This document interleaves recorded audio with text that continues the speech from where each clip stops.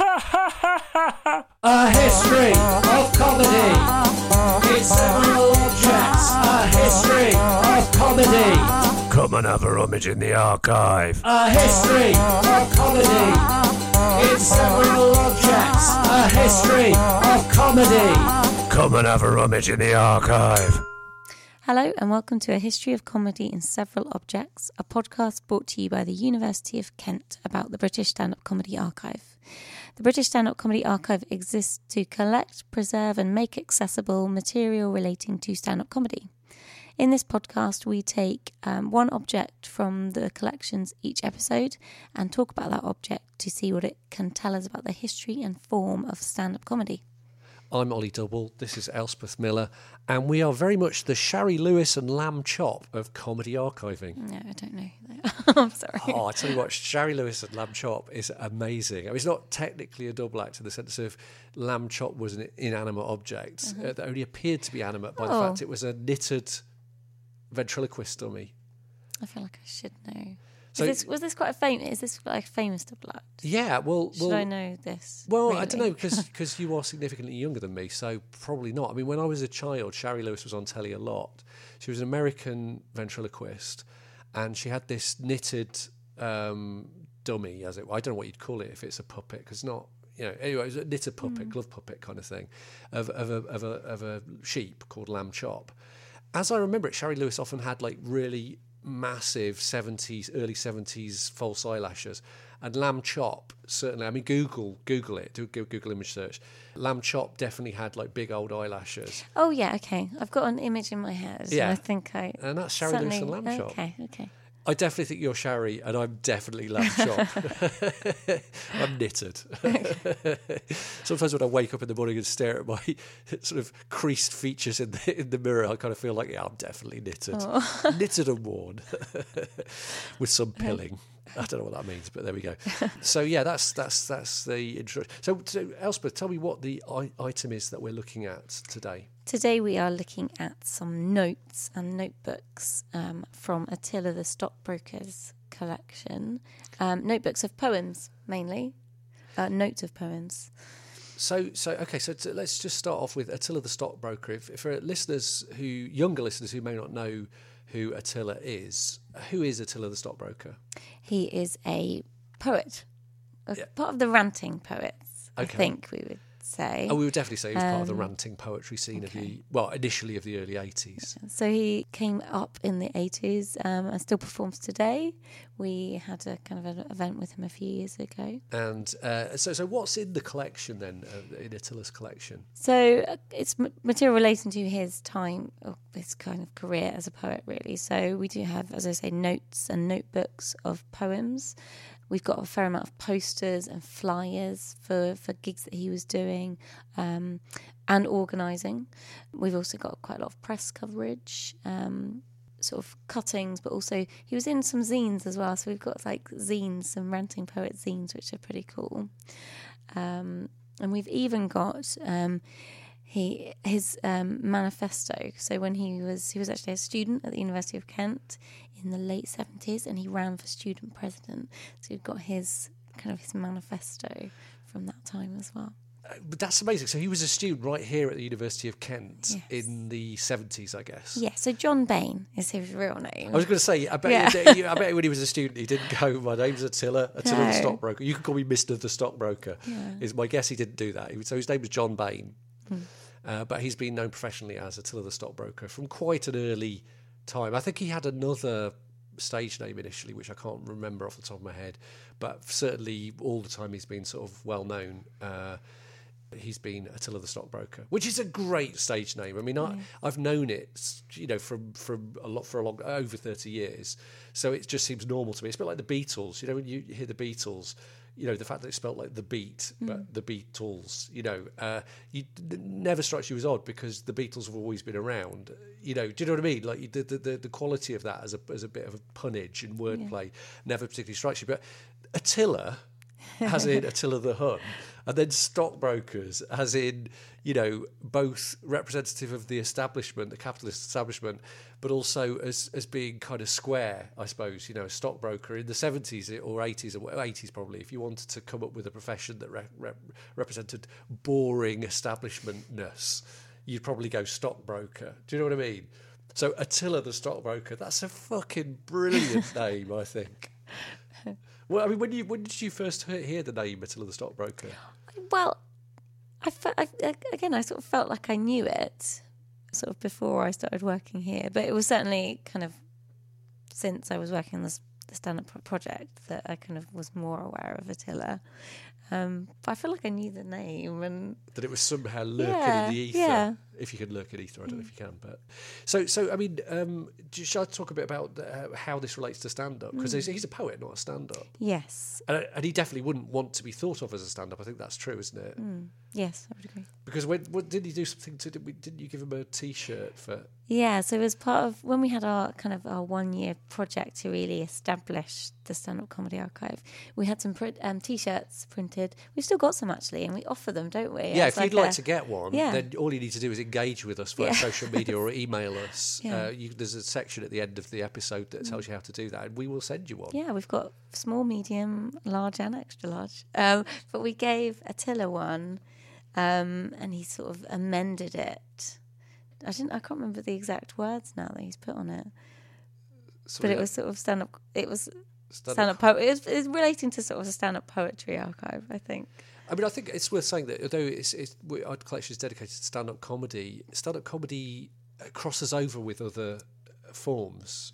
So, for example, really I think a key influence on the birth of alternative comedy, if you like, was John Cooper Clarke and Linton Kwesi Johnson, who were two very different poets who also worked together. So John Cooper Clarke is actually a brilliant punk poet who used to be on with punk bands and so on. I mean, I first saw him supported by a band, I think, and in a music venue in Lincoln, in the Drill Hall in Lincoln in about 1982, maybe 83, something like that.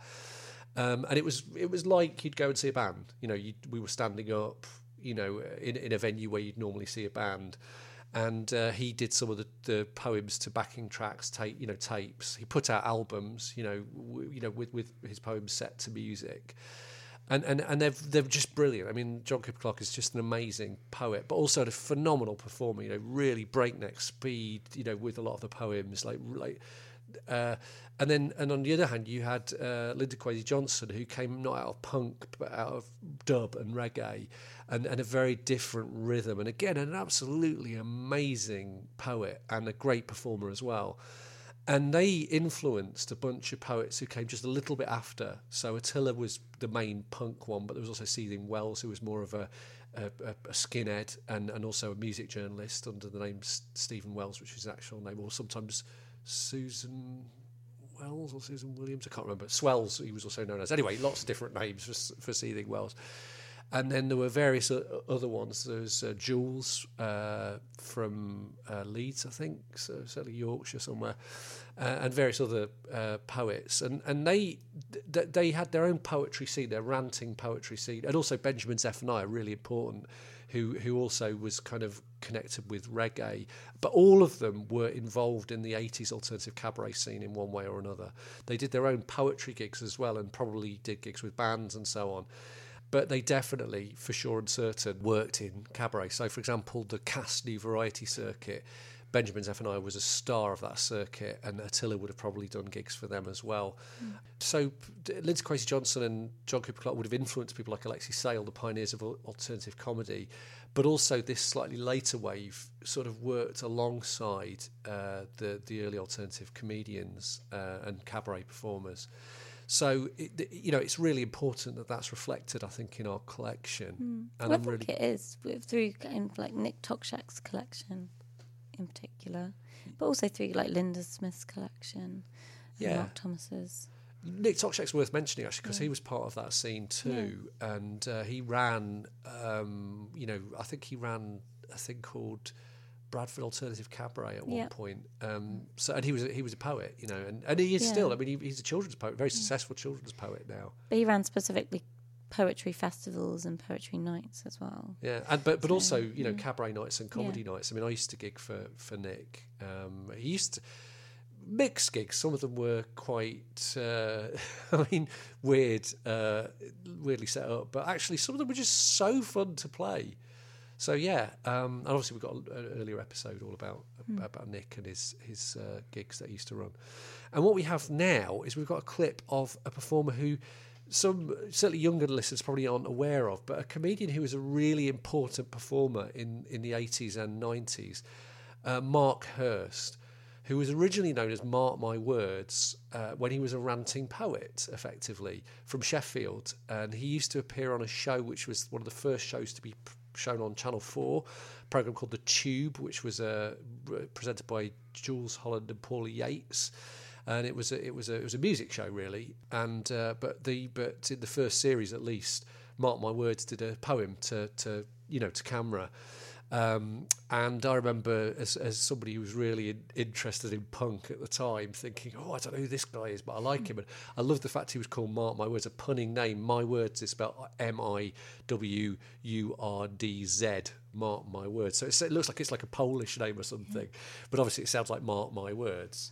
And later he went under his own name of Mark Hurst, and he sort of... Anyway, what we've got is I interviewed him recently for a project I'm doing, and here we have a clip of him talking about his connection with the poetry scene of the time. Edit. It was interesting at that time, the different types of poets, because though it was put under the banner of ranting, there were very few that were actually ranting. You know, Attila ranted and Swells ranted.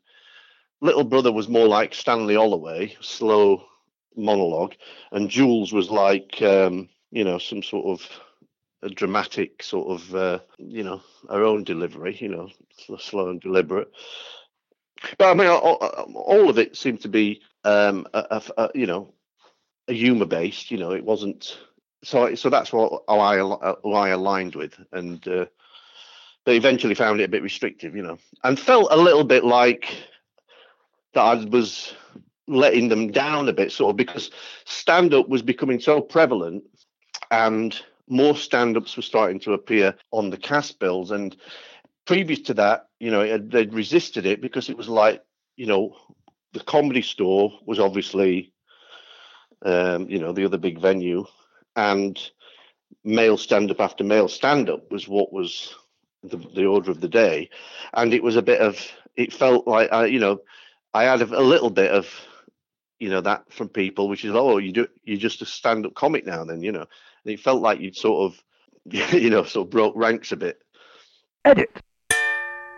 So yeah, Mark started off as a poet and kind of morphed into being a straight stand-up later on. And I must just say this, he was a brilliant stand-up. And there was a really fun thing that he used to do in his act. When he did like an extended set, at the end he would do a quiz. And he would ask the audience questions about his jokes, and it was almost like a proper quiz. Like people would shout out the answer and stuff. That's a brilliant idea. He started as a poet and became a straight comedian.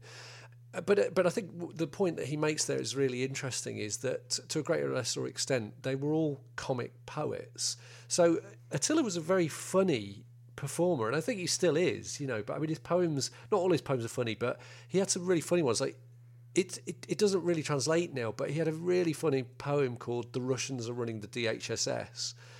So the context for that is, I mean, it's really hard to imagine sort of 30 or 40 years ago that Russia would have been seen as a terrifying enemy, because obviously we can't imagine that today.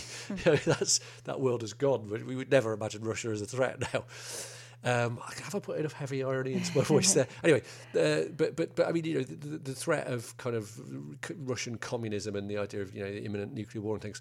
But the DHSS was, I don't know what you call it now, but it was the Department for Health and Social Security. So it was where you went if you were unemployed. And the poem was sort of parodying right-wing tabloid, invective. So the idea was that the Russians have taken over the DHSS. And sort of parodying the attacks on the welfare state and on the unemployed coming from the right-wing newspapers. And it's a really funny poem.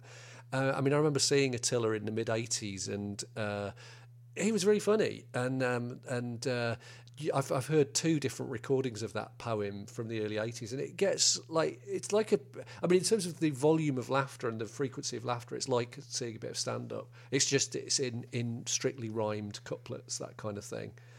So yeah, I think that's an important point that he makes. But anyway, the item that we've picked out is, as you say, a notebook and some notes of his poem. So should we have a quick look through those? Yeah.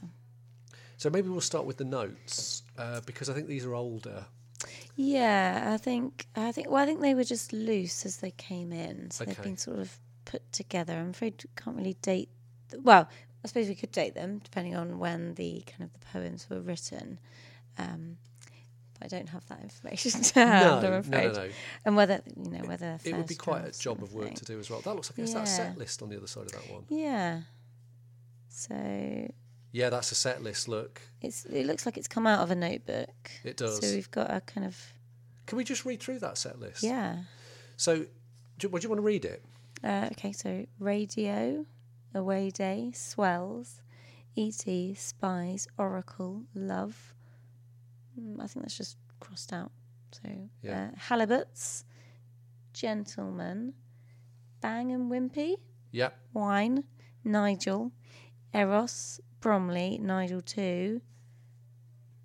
Products, and then pop stars. So these aren't even the full titles of poems. It's just exactly like a stand-up comics set list, in that these things are just aid memoir. Now, I don't know Attila's repertoire as well as I might, but I recognise at least some of those as some of his famous poems. Yeah. I think the Swells one is about he had to share a bed with seething wells when they were on tour together or something, and it's a poem about the horrors of having to. Of course, he was his friend. It's not really. He's not really complaining about it, but it's just comical. Bang and a Wimpy was one of his poems, which the title of which comes from a John Cooper Clarke poem, so you can see the influence going on. And obviously, it's from the famous line about the world when I'm not with a bang but a whimper. Nigel we'll come on to in a minute, and Nigel too. So that was a sequence of poems. And Pop Stars again we'll come on to in a minute. But so he's just written out the running order, and he's not a poet that would come on with a notebook and read from the thing. It's very much a kind of, we'll talk a bit more about that in a minute, but it's very much the thing of getting on the stage. All the poems are in your head. You declaim them. Anyway, we'll talk about that in a minute. But so what else have we got amongst the notes? So there's individual poems. That would be E.T. from the list, and it's called E.T. Laxative.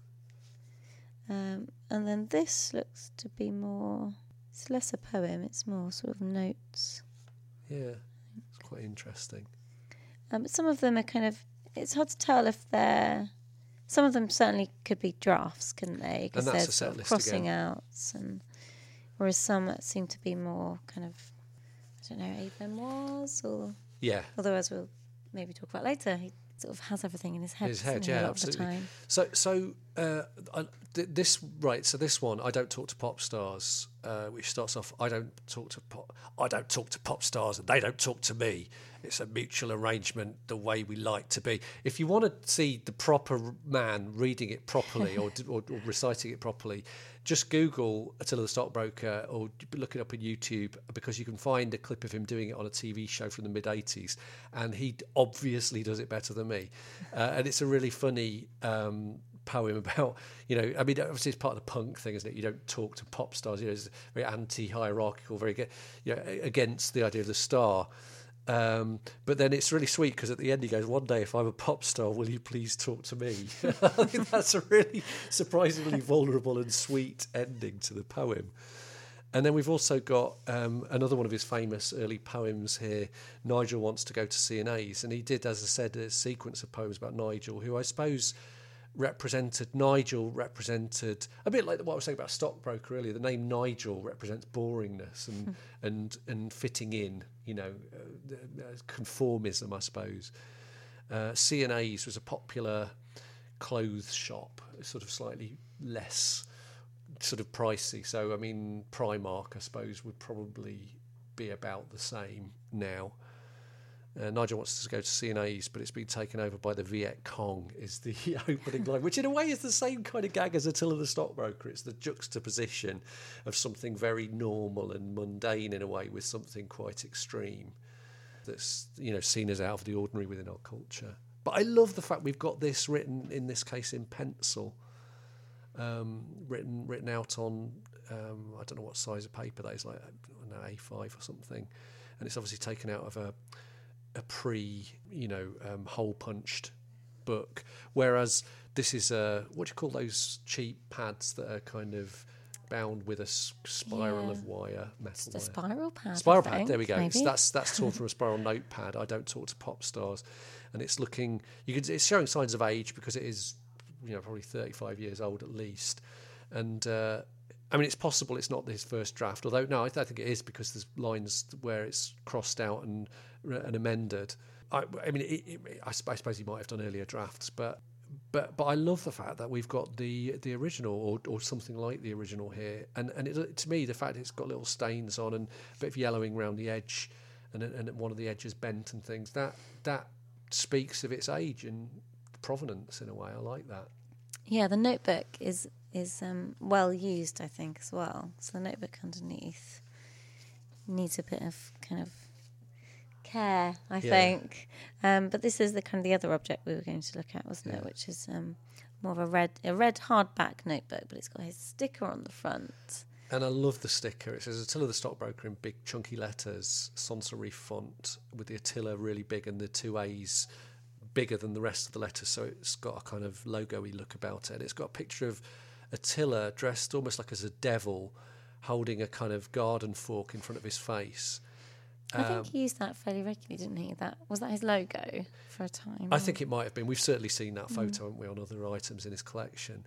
And at the bottom in tiny lettering, it says, all privatised industries will be renationalised without compensation, and a huge poster and TV campaign will be launched saying simple, tell Sid, tough. Right, and this is reference to one of the privatisation advertising campaigns. I forget what it was now, but which of the particular Tory privatisation campaigns in the 80s, but it was Tell Sid. And the idea of that campaign was really quite nasty because it was implying that ordinary working-class people with names like Sid would end up the owners of these industries, whereas of course when they were nationalised we were all technically the owners, right? So it was almost like, say, the opposite of what it was. But also if you look at what happened to privatised industries, whilst some people who didn't have huge amounts of money did buy in the initial surge, they tended to sell their shares quite quickly and they all ended up with big capitalist owners. So the idea that it was this big exercise in democracy, other views are available, but in my old unreconstructed lefty view, was a pile of horse shit. So yeah. So Sid that name was used in the advertising. Yeah. Oh, okay. Right. So Sid was, in fact, I think Sid became a figure in Steve Bell's If strip for a while.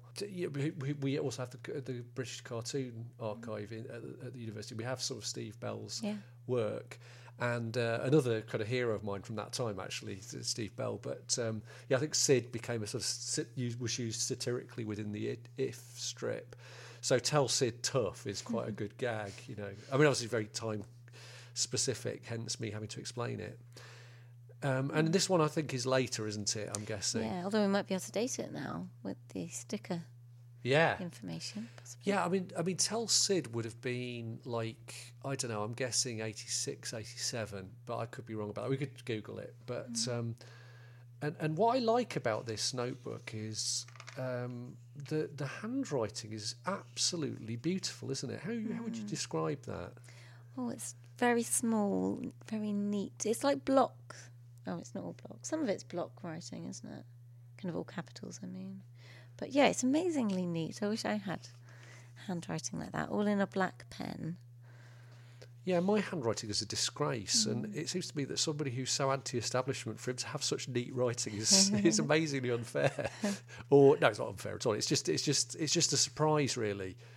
They're all the poems are sort of written in the middle of the page as well, aren't they? So there's quite a large margin to the left. Yep.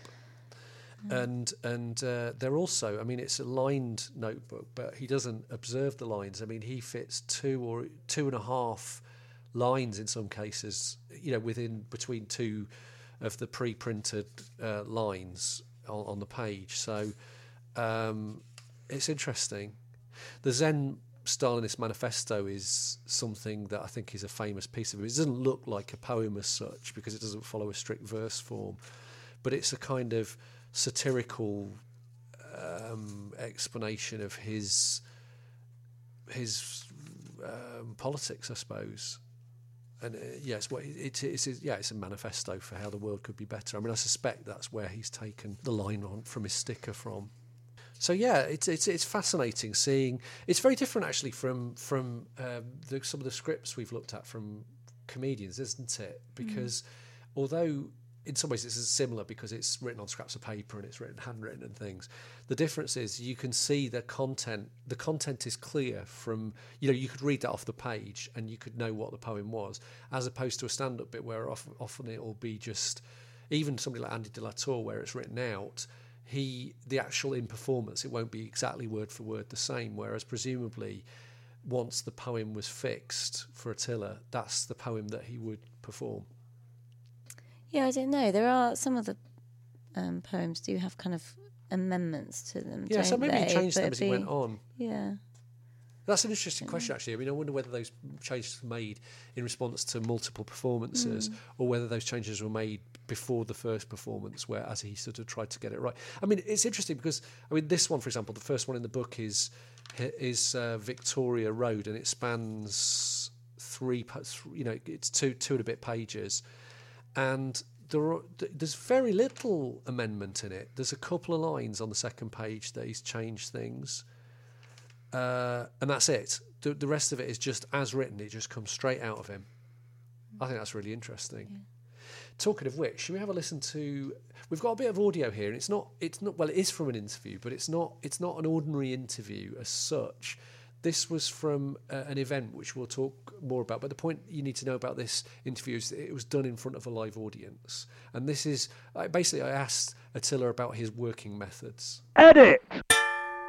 Well, let's talk more about poetry, because you've been doing this for 35 years or something like that. Yeah. So can you tell us a little bit about how you work? I mean, how you generate material, how you prepare for a performance? I write about the world. I write about the world I see around me, and I write about what happens to me. And I never ever need to generate material. It just sits there and says hello. I don't prepare for a performance. I love it. It's the most natural thing in the world. I don't have a self-doubt gene. I don't get nervous. I just get up and do it. It's just me. I'm the same off stage as on. Anyone who knows me will tell you that. But I mean, you just got up and did a poem which is long and complex and rhythmically demanding. Like without missing a beat. And my question is, how do you internalise that? How do you get that ready to perform? Because you must have to learn the text. Well, I mean. By the time I finish writing it, I know most of it anyway. So I write something, then I go for a walk, I go for a cycle ride, and just recite it in my head, or read it off a bit of paper, or go down the pub and look at it a few times. By half an hour later, or an hour later, or 2 hours later, I've normally remembered it. It's very different for me. I mean, it's funny talking about this because I find rhyming couplets incredibly easy to remember. Blank verse a lot more difficult. If I need to, I'm quite happy to read. I mean, in the second half, I'll be reading from my autobiography. I mean, I've got no problem at all with reading poetry. You don't just read, you perform. So that's the point. There's nothing wrong with having a script in front of you, as long as you still handle the audience fine. Yeah. And sort of look up. I mean, one of the things about page poets, trying to perform poetry readings, is that they think because they've got important words, that the way to read them is to stand like this, looking down like that, and then they wonder why people are kind of totally alienated, not listening to what they're saying. Do you work with a fixed set list, or do you do a different set? I've got hours. I've got about 16 hours of material. What my beloved Brighton and Albion Football Club on their B-mains in 1995.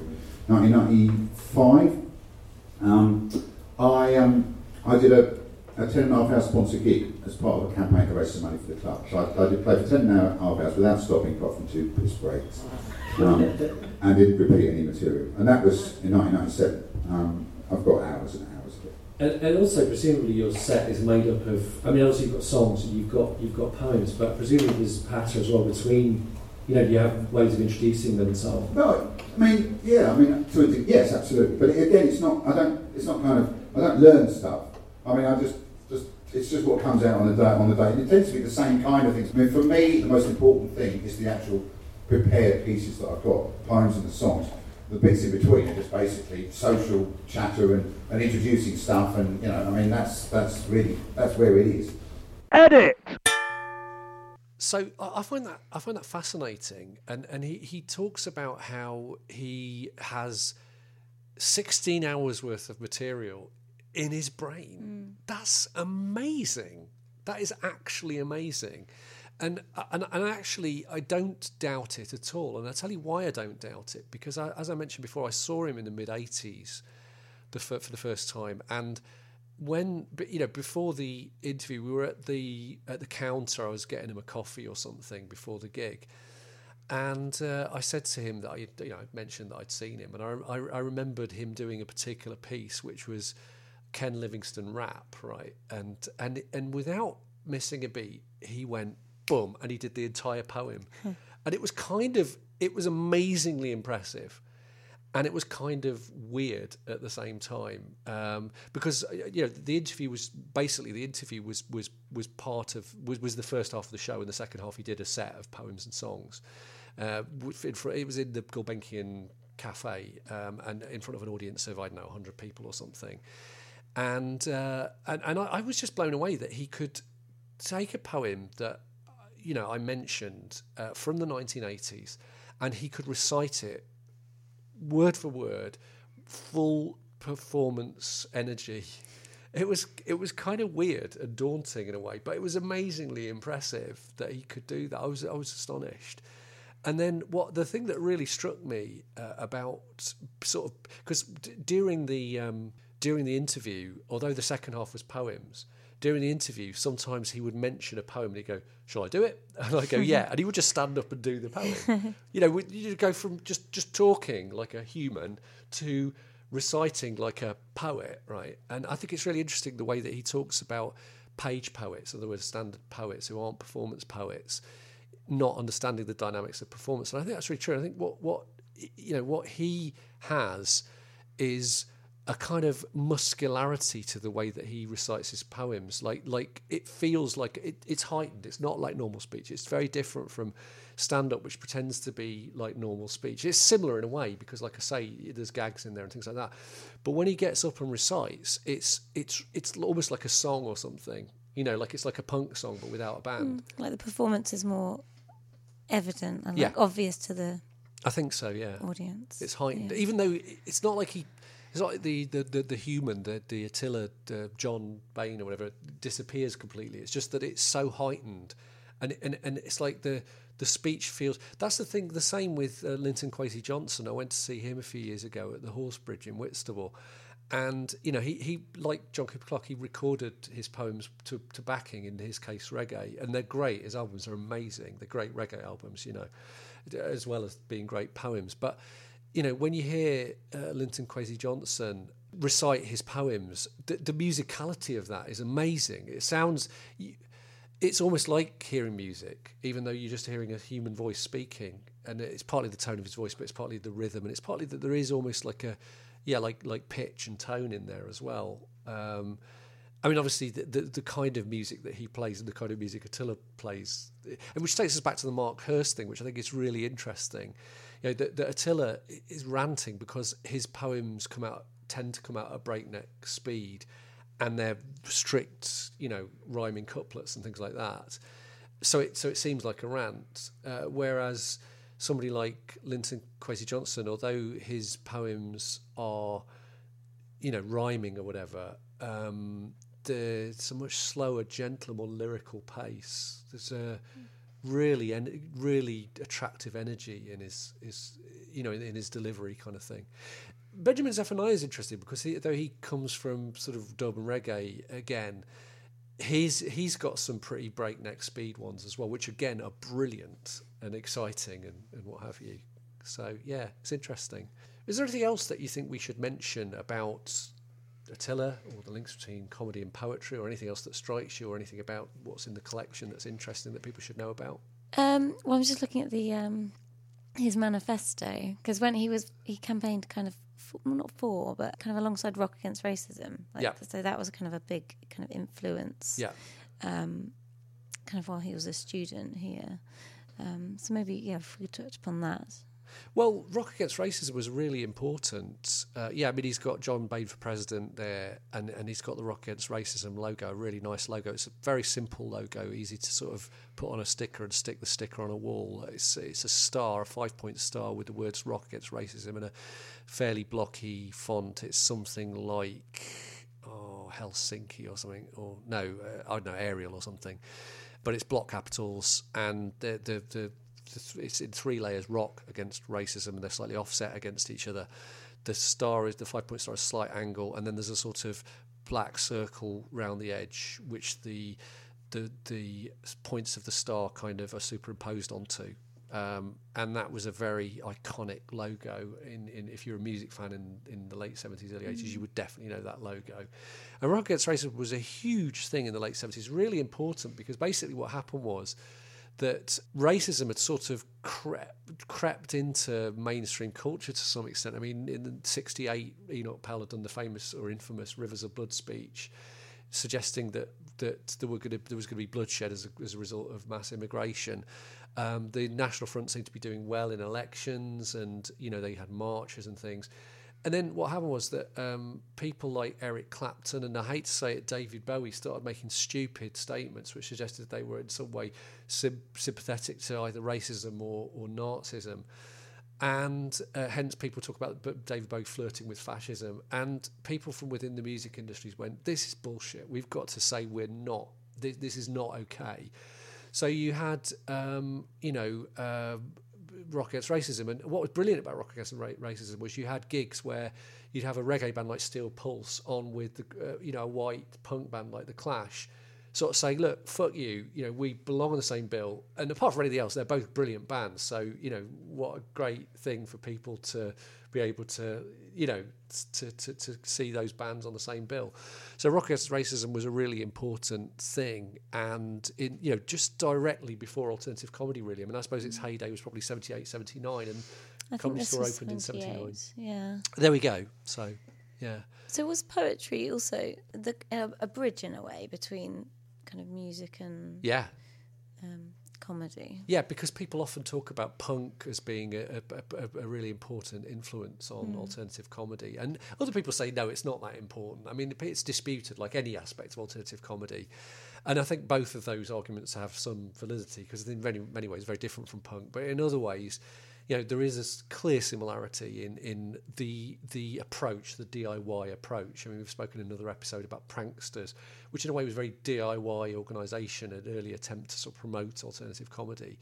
And then again, if you watch or listen to footage of Alexei Sayle's early stand-up, the aggression, there, and the sweariness and the politics all kind of, the performance energy, a bit like I was saying with Attila and the way he performs poems, the performance energy in Alexei Sayle's stand-up was very punk, I think, in a way.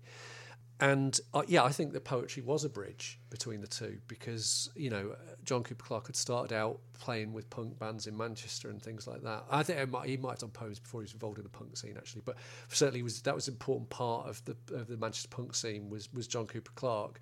Definitely a lot of the people like, Alexei or Ben Elton or whatever will talk about those people as influencers.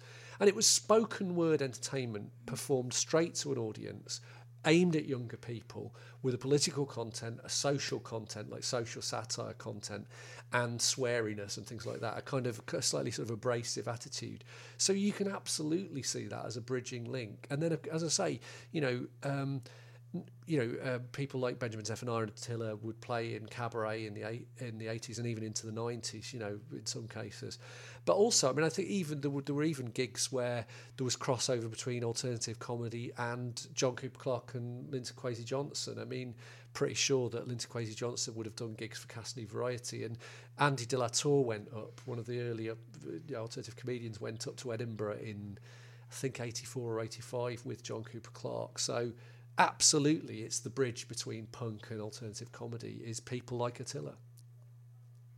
But anyway, this podcast isn't just about us talking to you. It's also about you getting involved, which you can do in various ways. Get involved! There are various ways that you can get involved in this podcast, but first you'll need to know how to contact us. You can email us via standup@kent.ac.uk. That's standup, all one word, no hyphen, @kent.ac.uk. And you can also contact us via Twitter. Our Twitter handle is @histcompod.